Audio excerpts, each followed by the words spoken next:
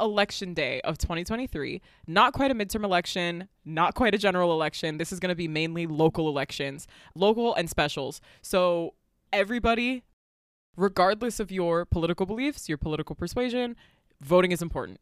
Having your voice heard in whatever capacity it can be is very important. Voting, because there are many people who are disenfranchised, away from voting, and cannot vote, is important.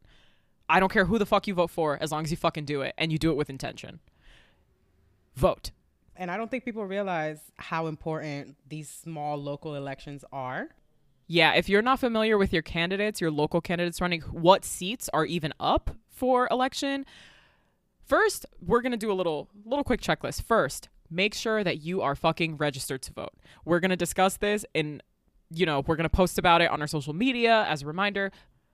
Make sure you are registered to vote. Check the guidelines in your state. We live in this super fun, weird fucking democracy where every state has slightly different laws about voting, when you can register, within how many weeks of an election you're allowed to register. Check so that you know whether you are able to be registered to vote, if you're not already, with enough time to vote in this election.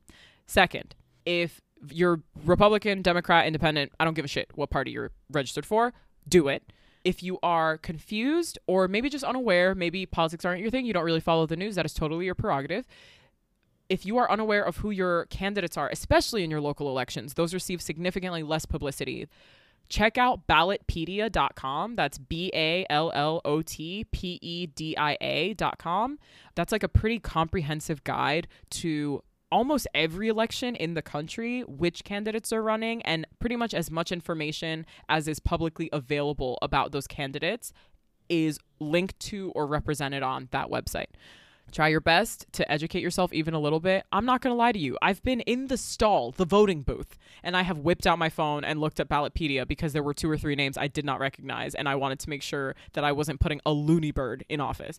So no shame in your game. You don't need to be 100% on top of everything that's going on in politics right now, but what you do need to do is exercise your right to vote. It is an important one. It is a hard-fought, hard-won right, and it shouldn't be a burden. It should be something that's at least a little bit exciting. I acknowledge that not everybody has a job that allows them to take time away to vote. Check early voting dates near where you live and early voting polling locations, because they are not always the same as election day polling locations. So what's the checklist again? Make sure you're registered to fucking vote.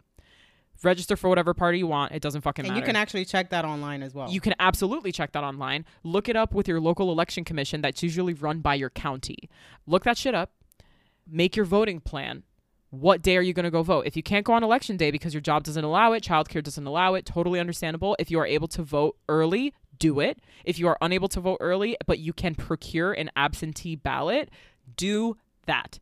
Look it up. At the very least, just vote for the big candidates if you don't know the smaller names. Just vote. Just vote. Don't care who it's for. Just fucking vote. Okay. Great. Awesome. Love it.